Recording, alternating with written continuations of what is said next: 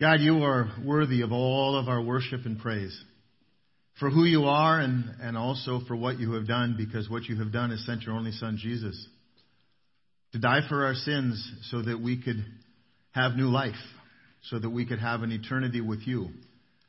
And God, in doing that, you talk about us being transformed, about being changed, about being made new creations. We're talking about that today. We're talking about living differently. We're going to talk about living with a different spirit in us.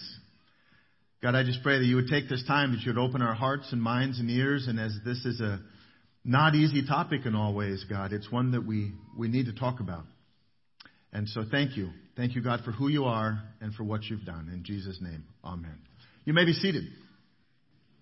So maybe you're joining us for the first time ever, or maybe you're just joining us for the first time. You've been gone for a week or two. And you're back and you're wondering, okay, so what is it we're talking about? We're talking about this book called The Pioneer Spirit. And it's an important one for us to look at because it very much describes who we are as a church. It describes the DNA and the culture of who we were created to be and what it is that we're becoming. So we're doing a series that'll go for about 2.5 months on this book called The Pioneer Spirit. And I said last week, and I'll say it again, I am going to quote liberally from Dutch Sheets, who wrote it. A lot of this is his idea, but what I find is that I'm passionate about it because I realize God wired me to be a pioneer. Some of you after last week maybe realized, that kind of explains some things. I think I'm a little bit of a pioneer too. And then we talked about settlers and how settlers are different. They have a different call and a different purpose. And one isn't better than the other. They're just different. Joining us on our journey is going to be my man Quinn. We don't know exactly where God is going to take us with this, but that's kind of the whole point of a pioneer, is that we just step out in faith knowing that God is going to take us somewhere.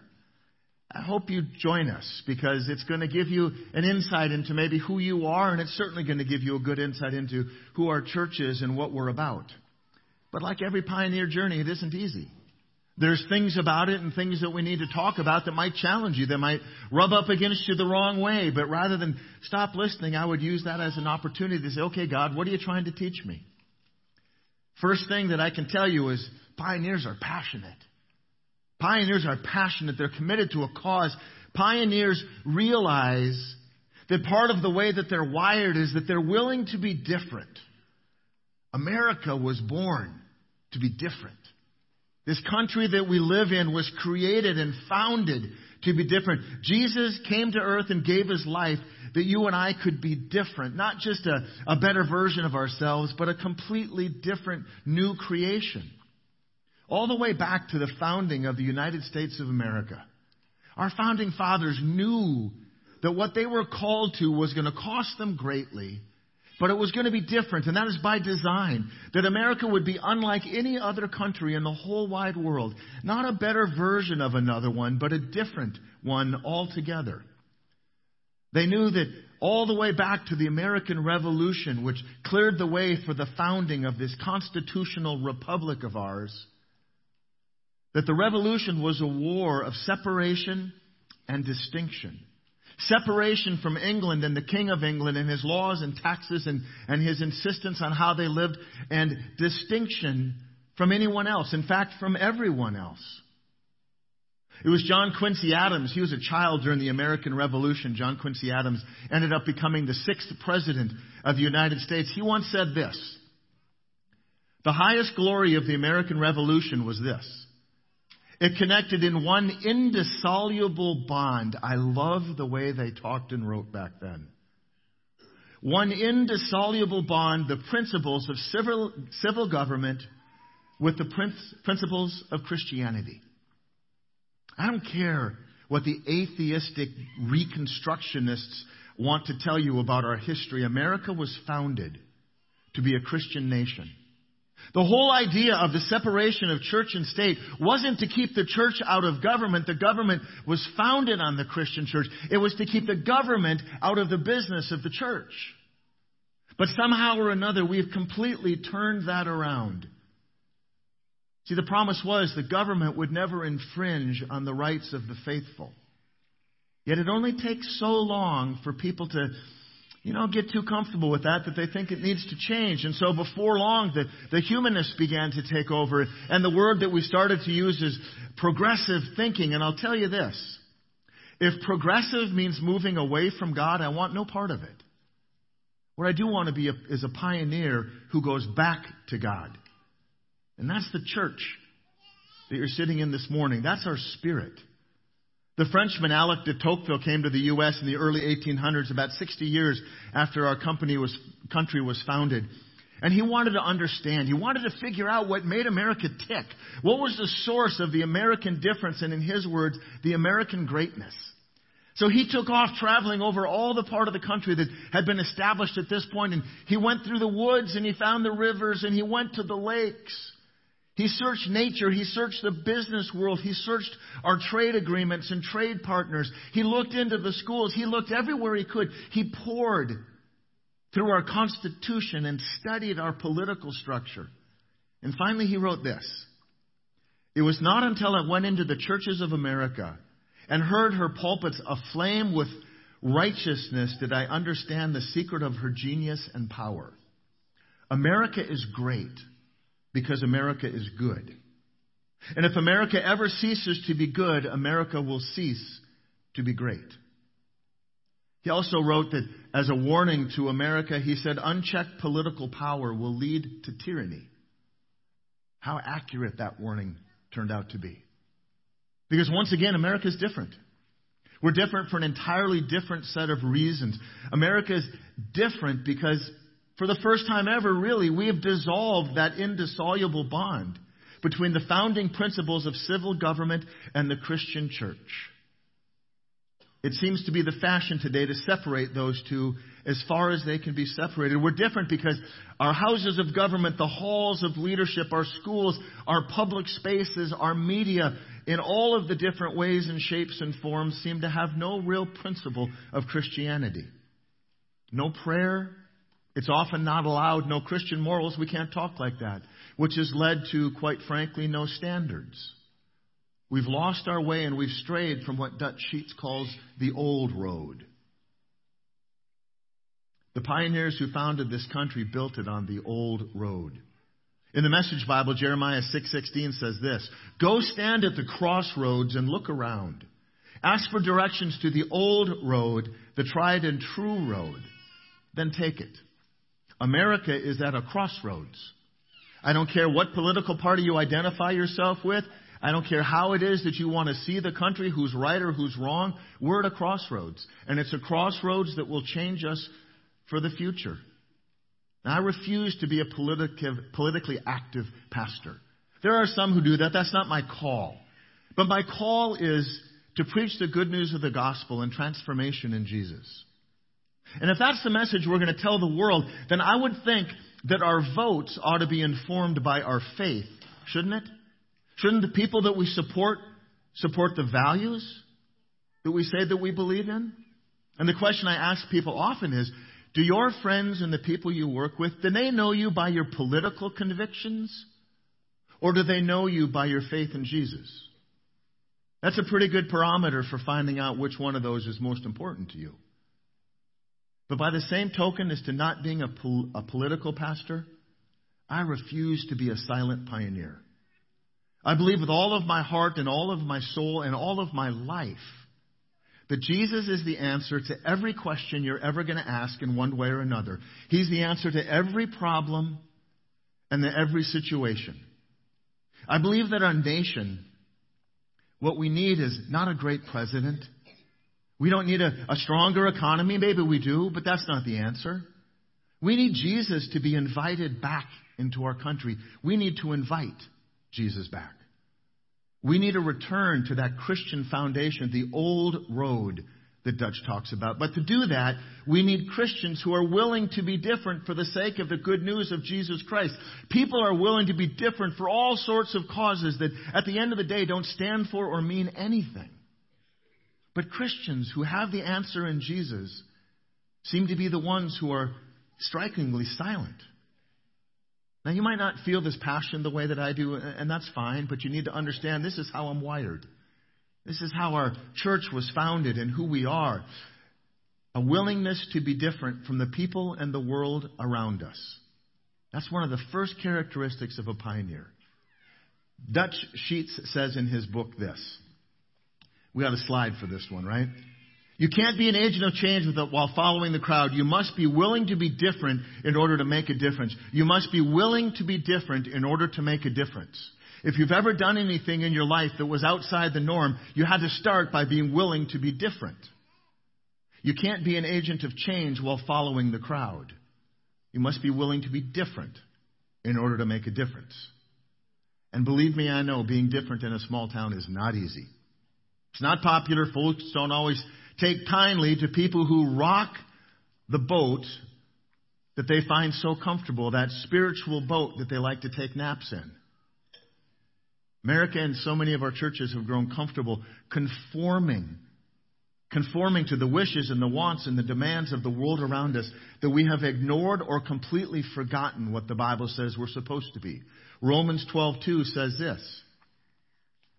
Don't copy the behavior and customs of this world, but let God transform you into a new person by changing the way you think. Then you will learn to know God's will for you, which is good and pleasing and perfect. God transforms us from the inside out so that we can be difference makers in the world that He has placed us in for Him. On our own, our thinking stinks. I was at a seminar years ago for a guy named Zig Ziglar. And man, you talk about energy. That old guy had energy. He's since passed on. But he had a phrase, and I'll never forget it. If you've read him, you know exactly where I'm going. What's our problem? Stinking thinking. We suffer from stinking thinking. Our thinking is selfish. It's filled with pride, doubt. It's not in line with God's will. We think that way because that's what the noise that we surround ourselves with tells us to think. And we hear noise from everywhere. You hear noise from the media. You hear noise from social media, from our workplaces, from our politicians. I heard a preacher listening to a podcast this morning. He said, do you spend more time in Facebook or in God's book? What noise do you choose to fill your head with? And his church got super quiet. But it goes for all the other social media platforms, really. Because if we watch what the media wants us to believe, seriously, right now, we're supposed to be more concerned about UFOs and aliens than all of the celebrities and politicians who have come out on Jeffrey Epstein's list that we hear nothing about. Noise is just that. It's noise. It's a distraction from the things that matter. And we're the ones that have to learn to hear it and to tune it out. What matters? Jesus matters. Heaven and hell matters. Truth matters. What matters is God. And the kingdom of heaven that's nearer now than it's ever been in history. When we talk about end times and getting closer, that's what we're talking about. We're talking about taking our place in our eternal home, which is either going to be heaven or hell. Around here, we've prayed since the very beginning that God would bless us and use us to be agents of change in the name of Jesus among the people that surround us. That we would be trusted by Him to invade the darkness of the world with the light of Jesus. And that's a big ask. But we've always wanted to do it pioneer style, not the way it's always been done, but the way God wants us to do it. John the Baptist, now that guy was a pioneer. He was a little odd. People didn't know what to do about him. But his message wasn't about him at all. John the Baptist's message was all about the one who was coming after him, and that was Jesus. And the message that John spoke was so not popular. It was repentance. John talked repentance all the time. To repent is to think differently, to be renewed by the transforming of our minds. Repentance is a change of thinking that leads to a change of behavior, direction, or thinking. Pioneers recognize that repentance is part of that old road that has become so unfashionable that God continues to call us back to. Different thinking, not different ideas, not trying harder, not different ministries or reading different books or trying another type of spirituality, but different thinking, God-focused thinking. Good old-fashioned God-focused thinking is what makes a real difference. Spiritual pioneers know that the way forward is to go backwards. To never forget where you've come from as you journey forth into the future, that 2,000-year-old road paved by the life and death and resurrection of Jesus. Spiritual pioneers, they're a different bunch. Spiritual pioneers are willing to live the comfort and the safety of a stagnant life and stagnant churches and stagnant religion and go to a different place, to an old place, not a new place, but maybe new for them, to Jesus. Not to a religion, but to the ancient truth of Jesus. And where do we find that? In God's Word. Not in Facebook, not on Instagram, not in social media. It's not a system or denomination or a new thinking that changes how you try or increases your effort, but rather to a lifestyle that begins with transformation. John the Baptist said about Jesus in John 3:30, "He must increase and I must decrease." That's the message that we share with the world. And that's the way that we think and live. And instead, in America, we've done the complete opposite.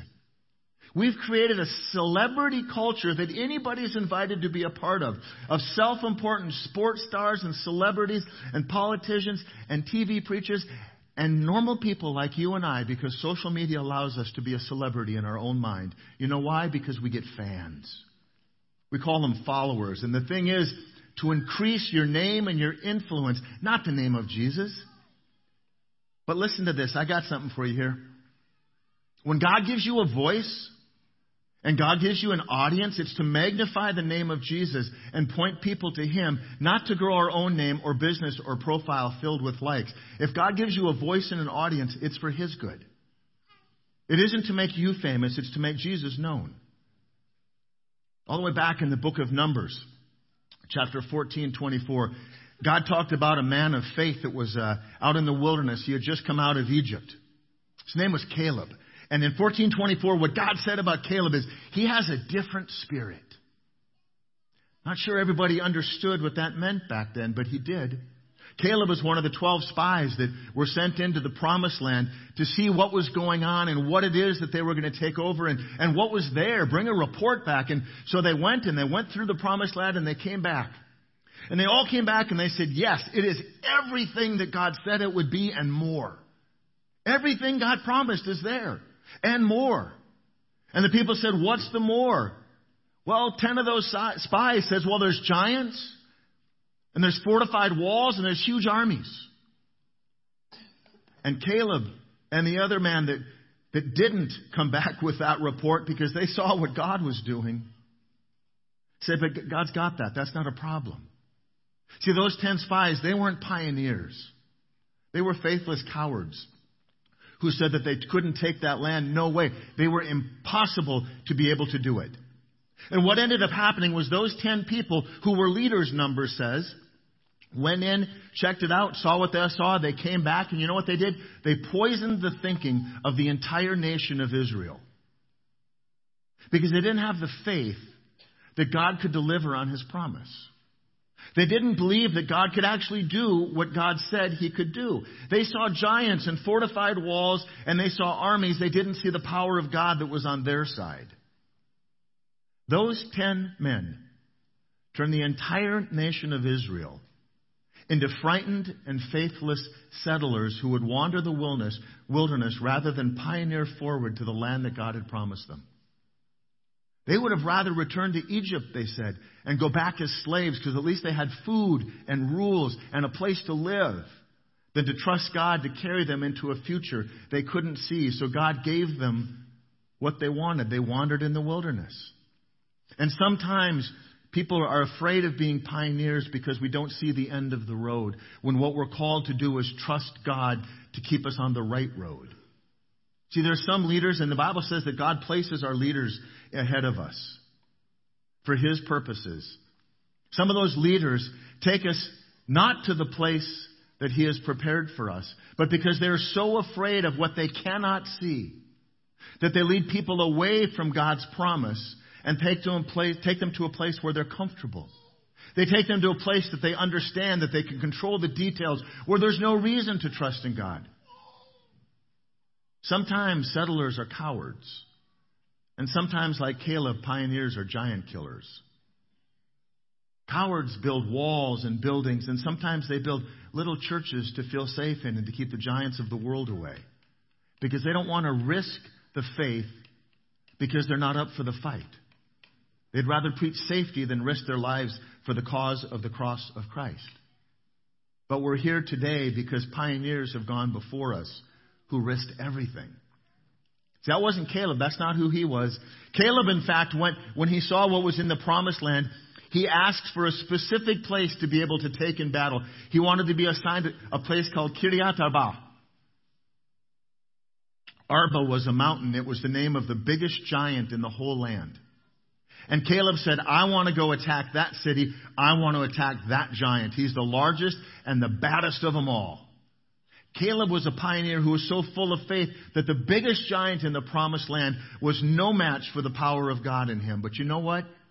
It took him 40 years to be able to attack Arba. 40 years, because what God did is God allowed every single one of those people wandering outside the two, an entire generation of people, to perish. They died wandering in the wilderness because they did not have the faith to step forward. And so when he finally had the chance to attack 40 years later, he took that mountain and he took out that giant. And what he did is he renamed that mountain Hebron. And Hebron means friendship, because Caleb enjoyed a friendship with God. An incredible man of faith, Abraham, was buried there because the Bible called him a friend of God. See, Caleb knew this very important truth of spiritual pioneers. When we face our fears, when we step into a future that we aren't entirely sure about, and when we tackle and conquer our giants, no matter what they might be, it clears the way for others to find faith in Jesus and have a relationship with God themselves. When we are faithful pioneers, other people have an opportunity to be friends with God. When we're willing to give ourselves to be spiritual pioneers, the generation that follows us inherits that pioneer spirit and the faith to conquer their own generations because we were willing to do it. That's what we're talking about with this whole building for our young people. To have a place where they can hear not what the world tells them, but what God says. Not what the world thinks about them and how they look and whether they're good enough, but rather what God thinks about and what God has to say about who they are. What God thinks about them. So many years later, Caleb didn't know this, but a guy named King David, the greatest king in the history of Israel, sets up his first throne on Hebron before moving it to Jerusalem 7 years later. Caleb didn't know that he was paving the way for the greatest king in Israel's history to set up his throne on that mountain.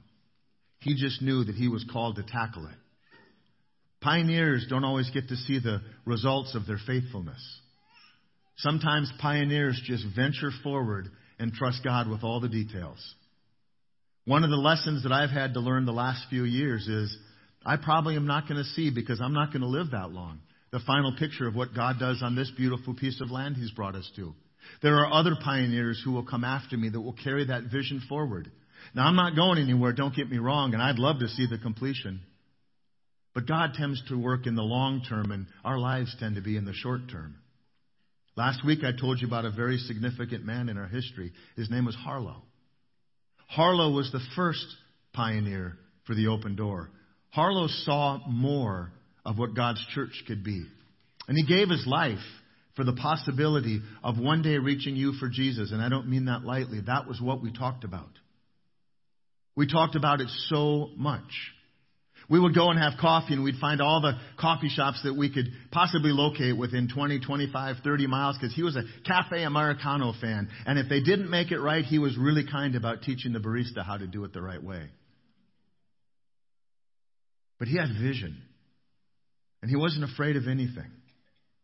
And what we talked about was all those people that God might bless us with, that God might bring to the open door to learn the truth about God's love for us. That was the fire that burned in Harlow's heart. That was the fire that he and I shared together. Sadly, he lost a fast-growing battle to cancer, and he didn't even see our first anniversary. But here we are. Here you are. A testament to his faith and his vision. You are here because pioneers dare to dream. They dare to step into a future that they don't completely understand because they're willing to make a difference. And as we continue to pioneer on this property and the communities around us, the new kids ministry building is going to have a pioneer theme. We're going to take the outside world and bring it in, and we're going to decorate it with a whole lot of pioneer-like stuff, just as a reminder that we're always on the move and we're moving forward at the same time that we're tied to the roots of our history. Because we want to instill a pioneer spirit in our kids that says they can do anything with Christ in them. That's important because this trail that we're blazing is still going to make a way for people we haven't even had the opportunity to meet yet, to be friends with God, to know salvation and forgiveness in the name of Jesus. 14 years ago when we started, most of you had no idea what the Open Door was, had never heard of us before. But you know what? Harlow prayed for you.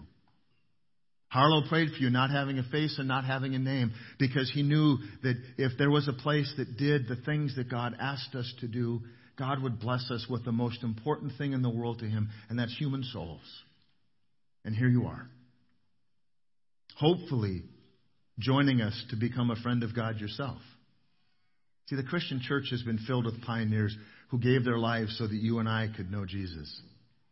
These godly men and women who have gone before us, many have given their lives. Dutch Sheets talks about how the Roman Colosseum is stained with blood for years at the lives of martyr Christians who gave their lives in the name of Jesus for an unbelieving world.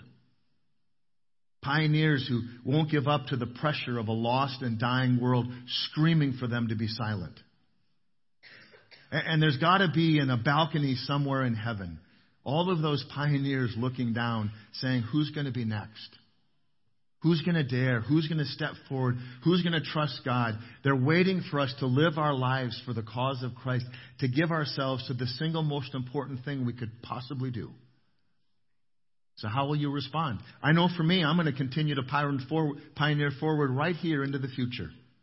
Because I know God has called us to a future that is amazing. Some of that future I can see. Much of it I can see only in faith, and I realize the outer edge of it I probably will never see in real life. I'll have to see from heaven. But will you join me? Will you leave the crowd and the noise of this lost and lonely and demanding world to be different? Because to be a follower of Jesus today is to be different. Will you be like Caleb and Harlow?